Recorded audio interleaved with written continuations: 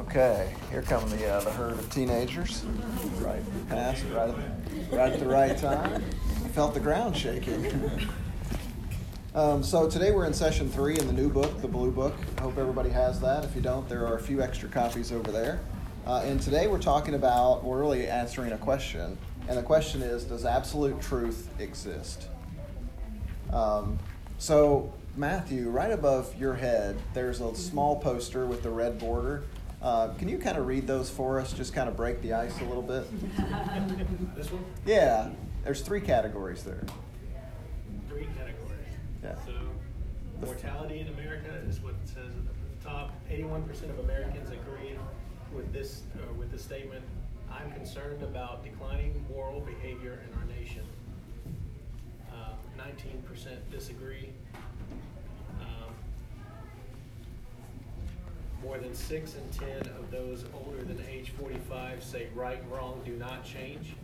For those 35 and younger, fewer than 4 in 10 make that claim. When asked which factor is most influential in shaping their moral views, Americans name their parents. 39% of them say that.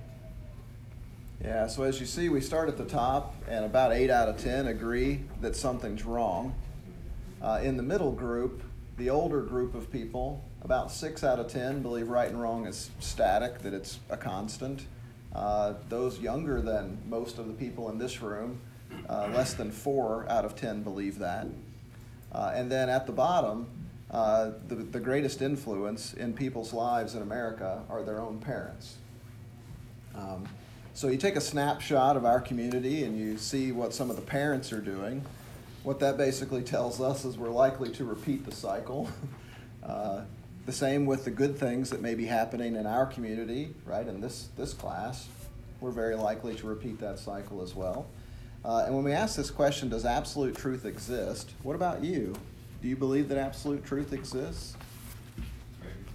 Maybe? Yeah.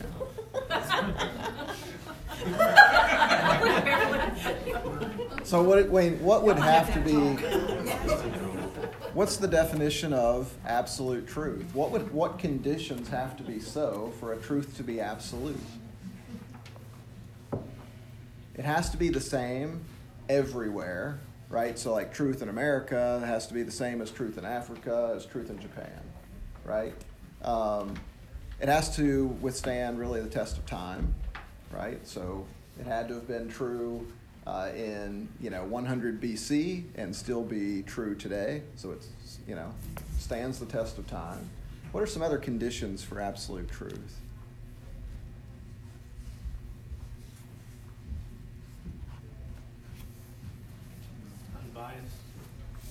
Unbiased, right? It has to withstand scrutiny, right?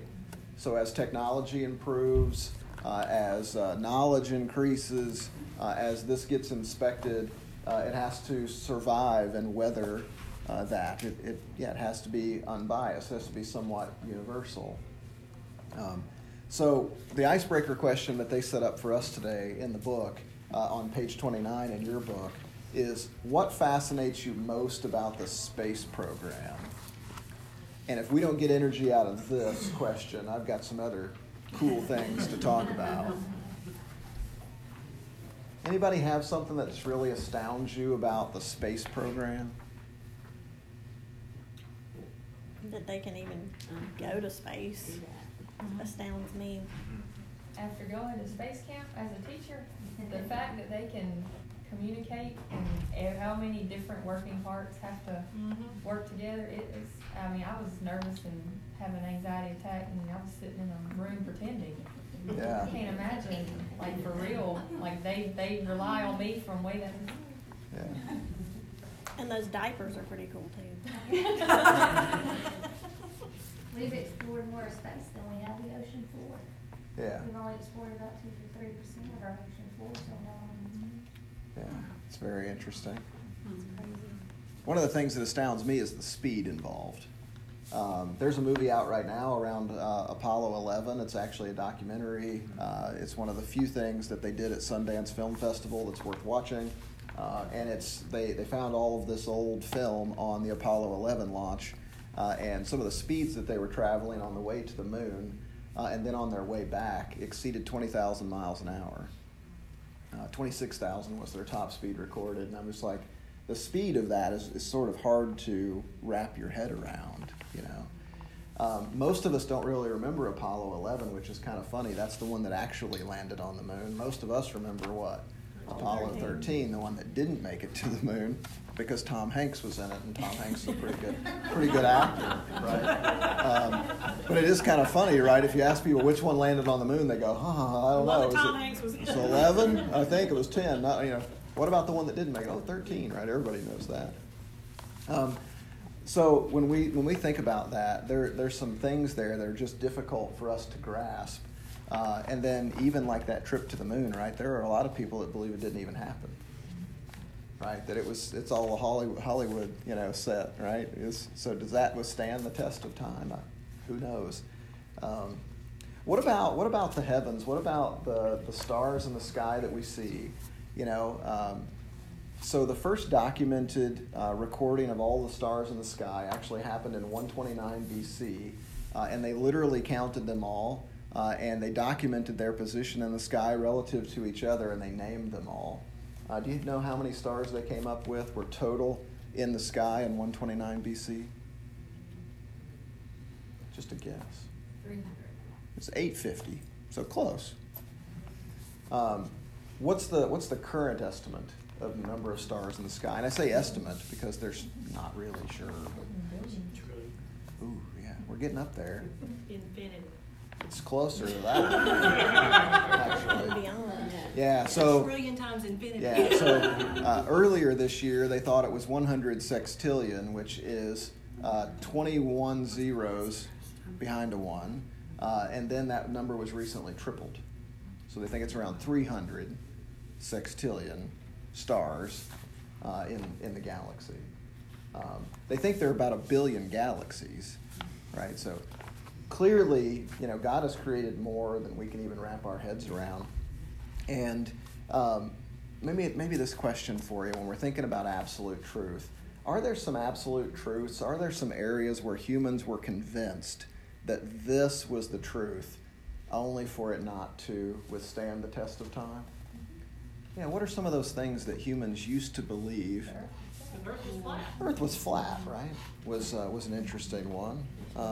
Everything orbits around the Earth. Yeah, the Earth was the center of the universe, was a belief held up until about 1700. They thought that the Earth was in the center of the universe. That's pretty interesting. What are some other things? Theory of evolution, it still sticks around. Yeah. It's a theory. Yeah. And Darwin on his deathbed said he didn't believe it. Yeah. There was another interesting thing people believed. People believed that if you smelled something bad, it made you sick.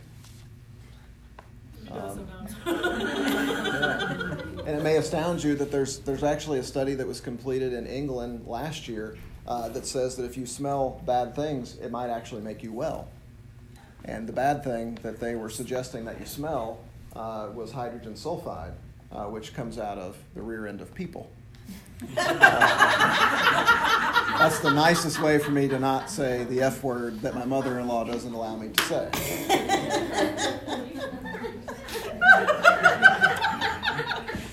So, Can you imagine if Mr. Parks were sitting here for those I thought of Steve a little bit. So if you smell a toot, it makes you well? Yeah, they say it actually helps reduce inflammation. Please don't tell him that. It reduces risk for heart disease and stroke. Please don't tell him. That should be good. Look it up. It's actually a prestigious university study. It's well powered, had a good number of participants. It's not a study I want to be in. Humans also used to believe that babies didn't feel pain, a lot like fish. So fish don't appear to have certain, processing of neurons to feel pain, but people used to believe that babies didn't feel pain either. So clearly there are some things that were accepted as truth that we see changing over time. And the kings used to kill the queens if they couldn't have any boy babies because they thought that was the queen's fault, but it's actually the man that determines that. Bad juju. Yeah. You get out there. So let's read the Bible Meets Life section. That's on page 30 in your study guide. Can somebody read that for us, please? This year marks the 50th anniversary of the Apollo 11 moon landing. It's amazing to think that our smartphones today have more computing power than the bank computers NASA Mission Control had in 1969. That doesn't mean landing on the moon was an easy task. Some 400,000 engineers, technicians, and scientists were involved in this mission. Because critical calculations had to be precise, they were checked and rechecked. Everything had to go absolutely right for the mission to be successful. As Neil Armstrong and Buzz Aldrin prepared to land the lunar module, it would have been disastrous if Mission Control had told them, execute the moon landing however you think best. Don't worry about the calculations, just do whatever feels right. Disastrous? Yes, because the truth could not change at the whim of the astronauts. We want this form of absolute truth in science and physics, yet many believe truth is subjective and personal and doesn't apply to behavior or religious beliefs. Jesus Christ shows absolute truth exists in all aspects of life. Thank you. So we're going to be studying today in John, and this isn't a contiguous set of verses. You can see on the board over there. So we're reading from John 1, John 8, and John 18. And the reason that we're bouncing around in the Gospel of John is that John wrote his Gospel a little differently than the other three writers.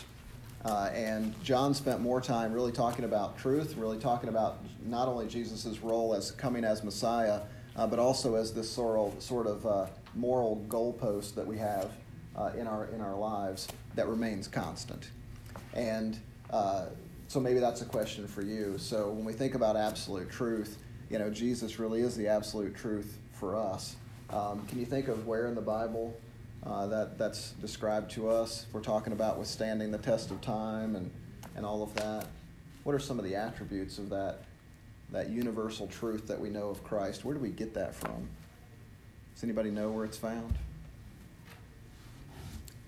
Well, John 1, John 1, in the beginning was the Word. Yeah, I think you're exactly right. And when he's talking about the Word, he's talking about how he is God, right? And he's coming to us, and he is that constant. And then in Hebrews, it talks about the time period, right? It talks about Jesus Christ is the same, yesterday, today, and forever. That's Hebrews 8:14. Any others come to mind for you? I'm the Alpha and the Omega. Yeah. First and the last, right? Yeah, very, very good. So John wanted to make sure we get some of these points drilled into our heads. And again, we think about kind of like modern science, and we think about all of those things that are remaining constant. And what we're finding now is even some of those things, some of those laws of physics that have withstood for thousands and thousands of years, some of those things are starting to be challenged. And they're actually getting into this physical relativism in our modern world. So if I gave you a ruler and I said that an inch was an inch, would you believe that it was an inch? Right, if I marked it out and we measured it and we could all measure it, would we all agree that an inch is an inch, right? Mm-hmm. Well, apparently modern physics actually says it depends on how fast we're going. They have some of these particle accelerators that are showing that an inch actually isn't an inch. It doesn't withstand the test of time or speed, right? If you move fast enough, the inch actually starts getting smaller. What if we had a stopwatch and we clicked the stopwatch and we said that a second was a second? It's actually not, right? The faster and faster you go, that second actually starts shrinking. And some of you watched Star Trek as a child, and you're starting to go, wait, I didn't think that was real. That's how they went on light speed, right? Is they actually started going faster and faster and faster, and time started shrinking and shrinking, and actually, right? It's weird though, but it's actually showing that some of these things that we once held true, then measured for thousands of years and used them to explain the cosmos and all of the workings of this world, they're actually not constant at all. And there are new particles. There's a new particle called a neutrino that they think can move faster than light particles. Was that how they messed up math too? Maybe. Common Core math is dead now. So. I hope so.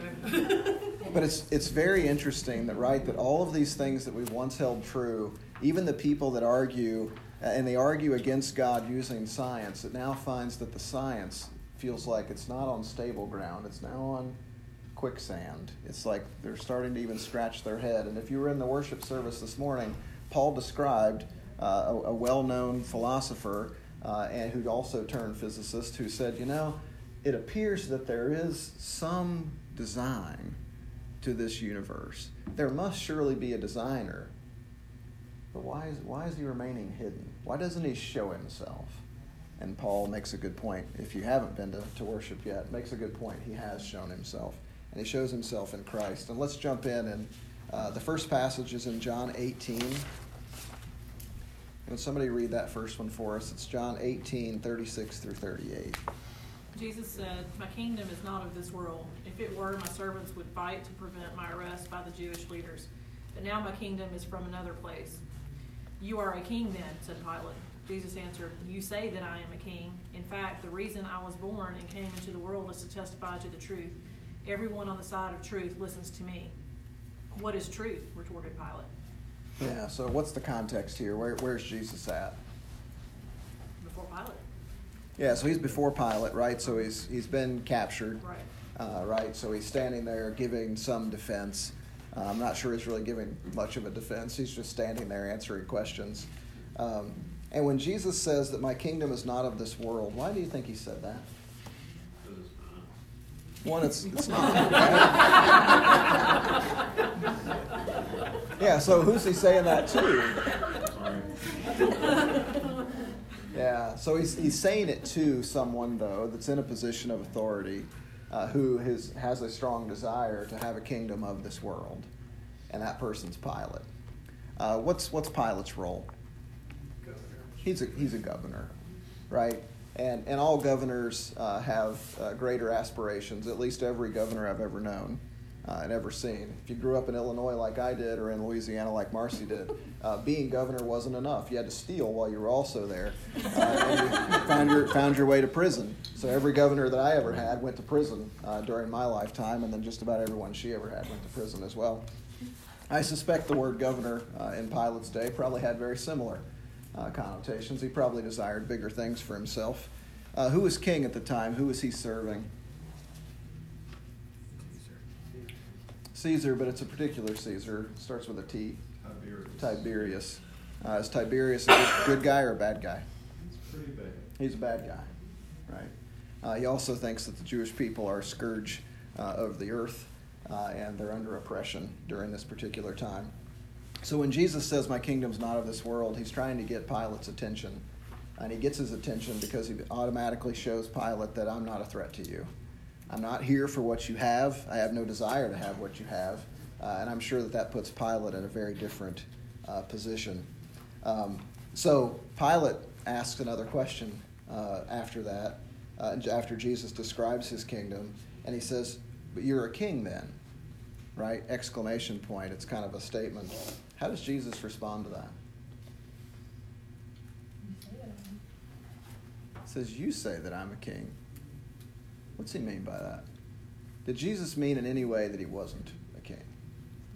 No.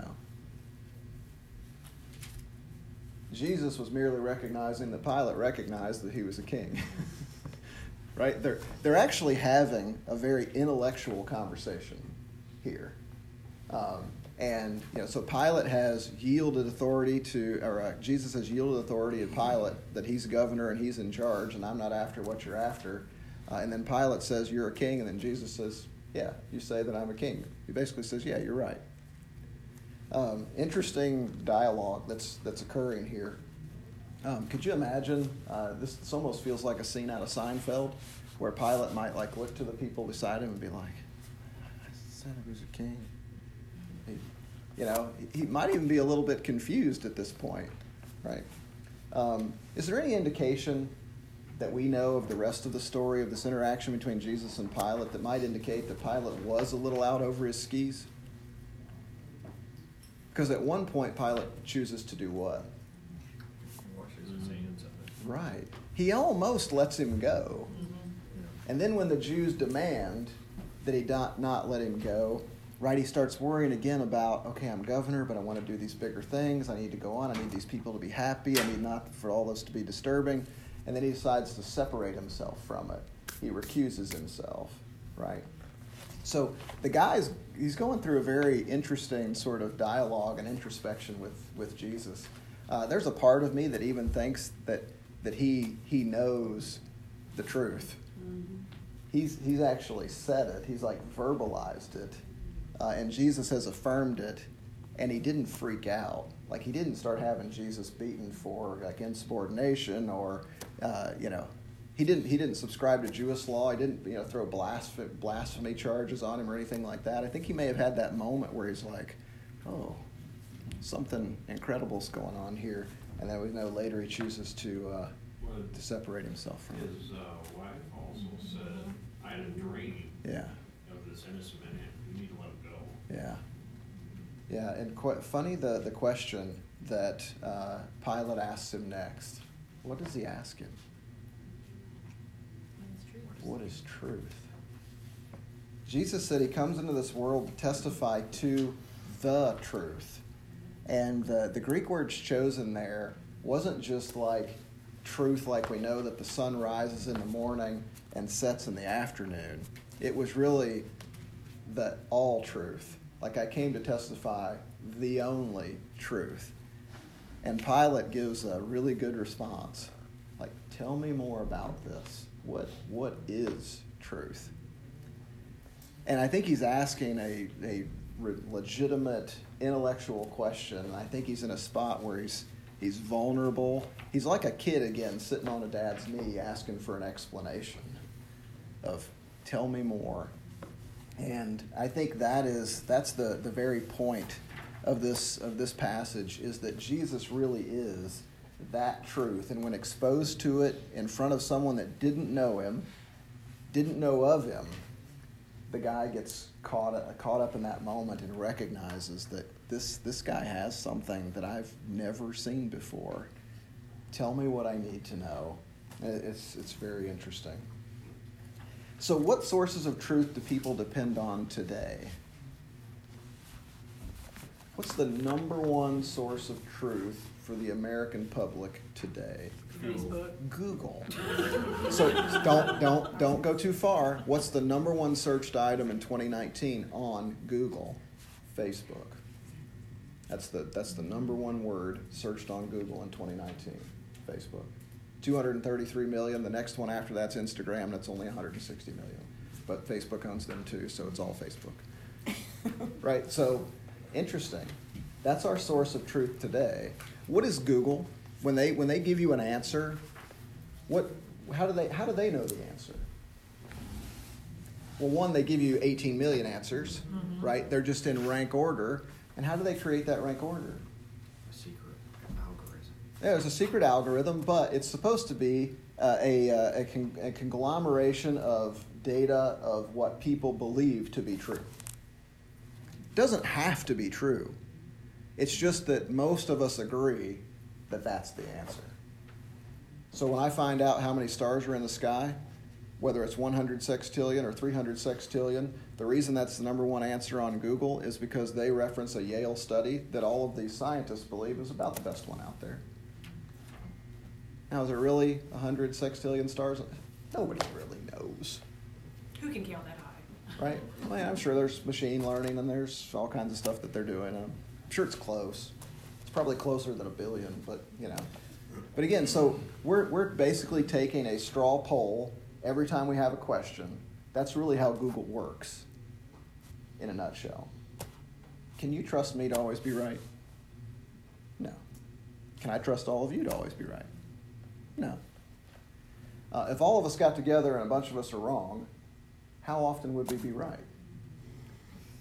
I mean, are we just talking about, Right? So someone in here is a statistician, right? I mean, some of you took statistics classes in college, right? I mean, at some point, that process, right, is exactly what we're counting on by using Google to answer our questions. It's kind of scary. You get right down to it. Now, there might be a better way. What are some other sources of truth people depend on today? Maybe even less reliably than Google. What they feel. What they feel. Yeah, do your feelings ever lie to you? Yeah. Do those feelings survive the test of time? Often not. So there's time heals all wounds, right? At least that's something we say to each other. Not sure it's true. Happens from time to time. But yeah, if I trust my feelings today, I often feel different tomorrow. And then the answer would be different tomorrow. Right? So it's not an absolute truth. What are some other sources of truth? For my now past grandmother, anything that Oprah said was true. That's about 300 million times worse than Google. Right? At least Google is pooling lots of information. I don't suspect Oprah's doing the same. I think she woke up with an opinion, and then she told my grandmother, and my grandmother accepted it as truth. Any other sources of truth that you see? Media, yeah. And we're bombarded with information now, right? You almost can't get away from it. Anybody here choose to sort of remove themselves from media? Yeah. And that's becoming a very popular thing now. Right? When you look at Facebook's marketing plan, their business plan, their biggest effort isn't to get new users, it's to prevent you from leaving. Yeah, and that says that a lot of people are sort of waking up to, I don't know if I want this all the time. Right? I'm feeling bombarded by all of this. And many of you are like, man, is there a way to keep the pictures and the birthday reminders without all of this other crap? Right, that's the very question I ask myself. The answer is no. But anyway, the point is there's a lot of information coming our way, and we're processing a lot of information. And for a lot of people in America and really around the world, we're doing what? We're developing our own truth. And this is called moral relativism, and that's what the data that Matthew pointed to just a few minutes ago showed us. That we've decided in most part to become our own God because we've received enough information now to believe that we can make good decisions without needing to consult an absolute truth. Do you see evidence of that in the world around you? Yeah. So people in the first century, they read a lot. They talked to other people a lot. People in the 10th century read a lot. They talked to other people a lot. People in the 19th century read a lot. They talked to other people a lot. What do people in the 20th century do a lot of? Text.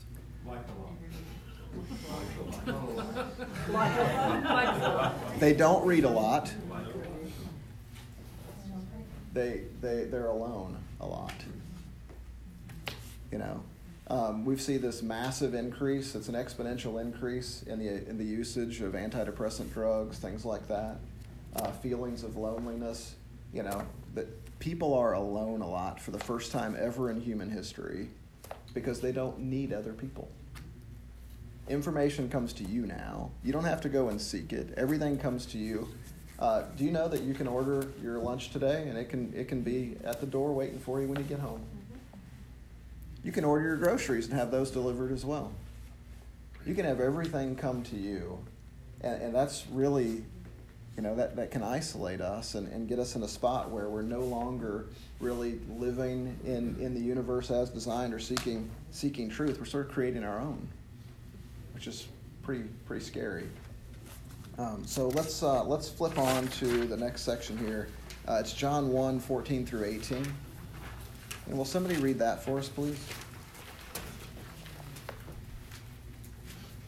The Word became flesh and dwelt among us. We have seen his glory, the glory of the one and only Son, who came from the Father, full of grace and truth.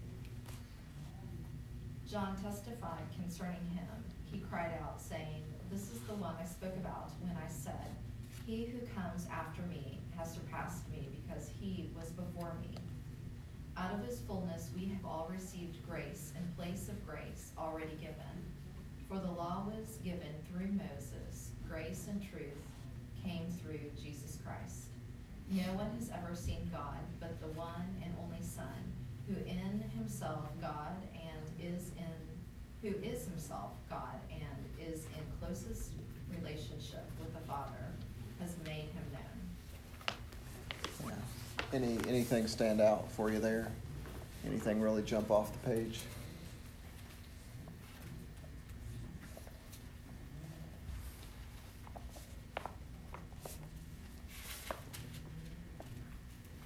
Give you just a moment to think about it. Been told I should talk less, so I'm gonna The sit here words and talk. "in closest relationship with the Father." Yeah. Cool. Others?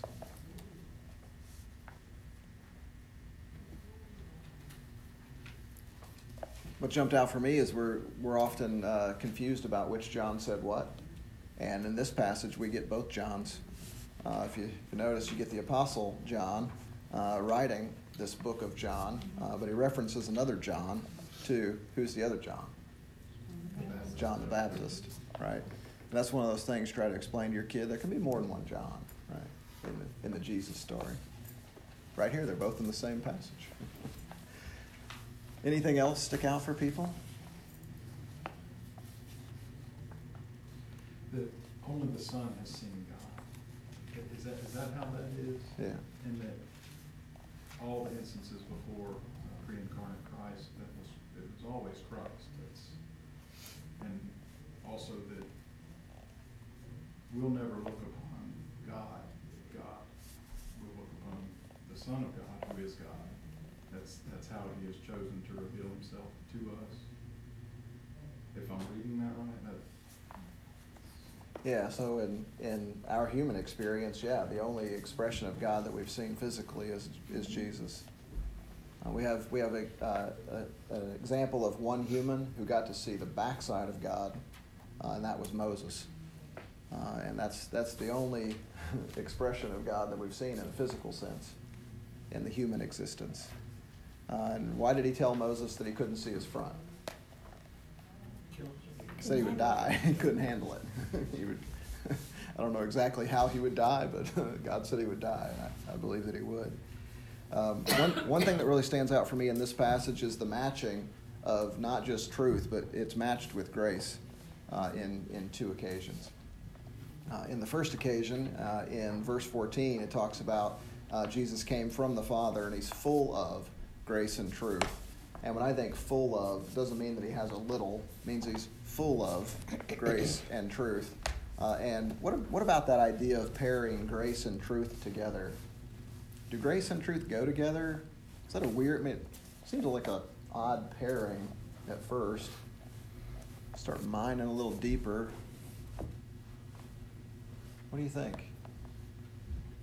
I think there's tension between the two, and I think most of us tend to gravitate more to one side or the other. Yeah. I mean, as you get to know somebody, you can tell which side they gravitate to, but Jesus walks right in the middle of that tension and balances it perfectly. It's something that we have a much harder time doing. Yeah. I think about grace and truth in those situations where you want to be really kind to someone, but you also want to be right. You know? At one of those times it feels like grace and truth might be at a little bit of tension. I like how you described that. Kind of picturing Christ walking some very narrow tightrope where too far one way is all grace and too far other way is all truth. You know? But if you think he's full of grace and truth, I think he was full of both. Yeah, he's full of both. Yeah, able to be both simultaneously. Okay, I like that. I like how John uses that example twice within the same narrow passage.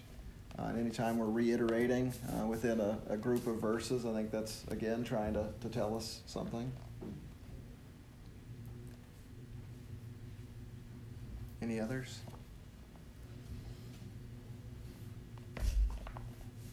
Okay, so the question here in the book is, how has the Father revealed himself through Jesus?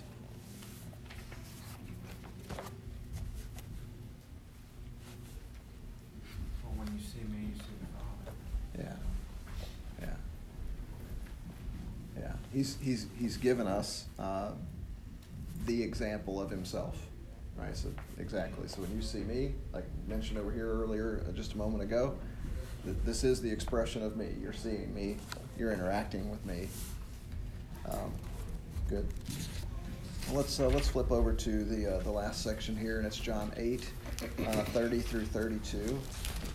And again, you'll kind of see how we're bouncing around here today, and the reason we're bouncing around is that time is limited. But if you really just want to have a short read, you could read the Gospel of John in probably 30 minutes or so.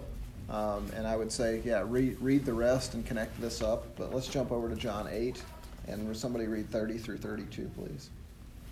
Even as he spoke, many believed in him. To the Jew who had believed him, Jesus said, "If you hold to my teachings, you are really my disciples. Then you will know the truth, and the truth will set you free." Yeah. So maybe same question. Anything sort of leaping off the page to you there?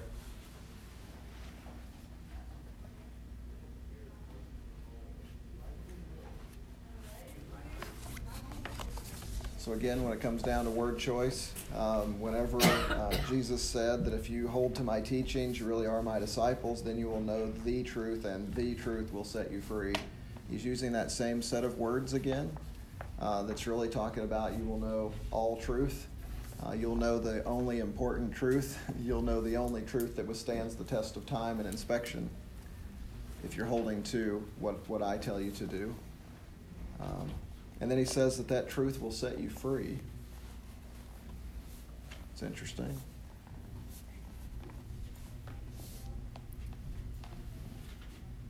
It's very convicting. It is. If you abide in my word, you are my disciples indeed. It's peace. Yeah. Peace. It's peace. Yeah. And yeah. And it is interesting. Kids. Yeah, it was your kid. It was mine. I would say it sounded like mine. Yeah. So, Rob, when you first read that, you said convicting. Yeah. Right? And, when we're under conviction, we're experiencing really the fear of the Lord, right? That's a healthy respect for his standard. And what we shouldn't be is afraid, right? But we can have this healthy respect and fear of the Lord. And then, EJ, after sort of recognizing that and then making it, describes it as peace. I think that really is the objective here. Are there any other truths that can set you free?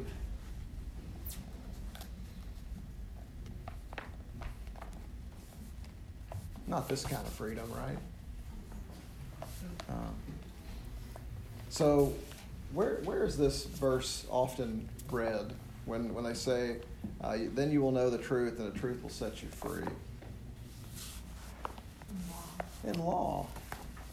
Yeah, it's interesting. So the system of law that we have is based on this Judeo-Christian worldview. And often as people are being sentenced or being released from prison, they'll use this passage that then you will know the truth and the truth will set you free.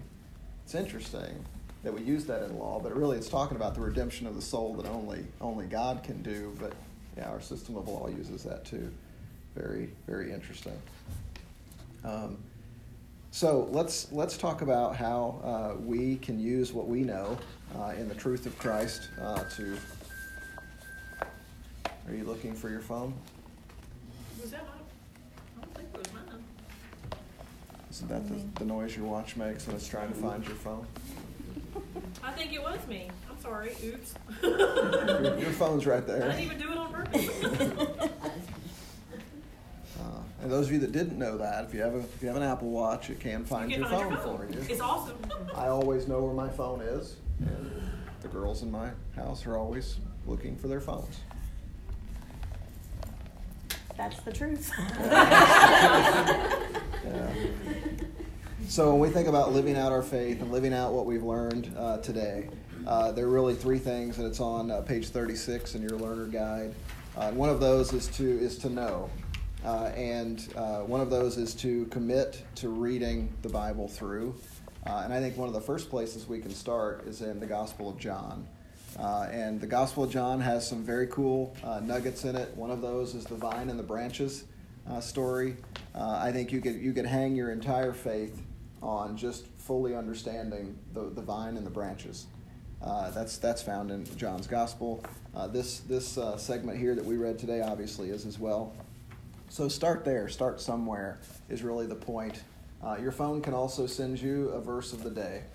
You can set that up. It can come automatically to you and alert you to look at that, and you can get on a streak that way. The church also has a reading guide. You can go online. You can do that. There's a number of ways, but let's commit to being people of the Word and reading our Bible. And then, maybe in engaging as well with others on what we know and what we've learned. So each of us knows someone that's not a believer or someone that's outside the household of faith at this point that may even be a believer. Invite those people to join us here. Or take a risk this holiday season and share your faith. Take somebody to the Bethlehem experience at Bethel Baptist Church and know at the end that they present the gospel to those people. And then the other one is, it says to read, and there's a book called Unimaginable, What Our World Would Look Like Without Christianity. I don't know the book. I'm not willing to recommend books that I don't read and don't sort of preview. Trust this material is probably pretty good. The church buys it for us, so I'm suspecting that they're okay with us recommending books in there. But yeah, the book recommended is Unimaginable, What Our World Would Look Like Without Christianity. Again, I don't recognize the author or anything, so use your own personal judgment on that one. Maybe utter chaos. Yeah. I think it'd be a short book. Big short book. I bet you it's not. Yeah. Any other thoughts today, questions before we go?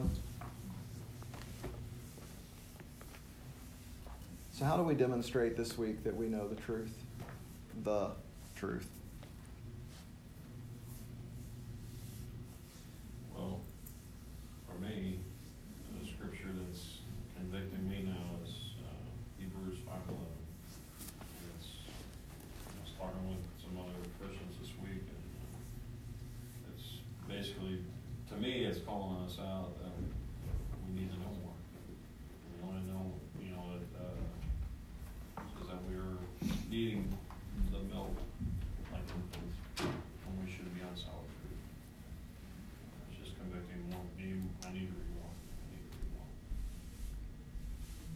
That's true.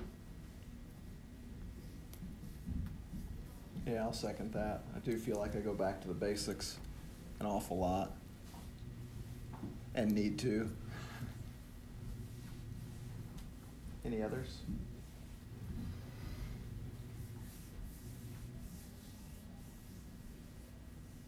Maybe a really simple one. Let's just try and live like it this week. And if you're not up for it, phone a friend. Let's use the people in this class to help one another. Let's do our best to share our faith in a world that's lost. Clearly, the stats that we read show that we have a lot of opportunity, and I would like to believe, or don't want to, but I do believe that the area of Daphne and Spanish Fort and Fairhope are probably a lot like those statistics we talked about. Well, let's wrap up there. Somebody willing to pray for us and dismiss us today?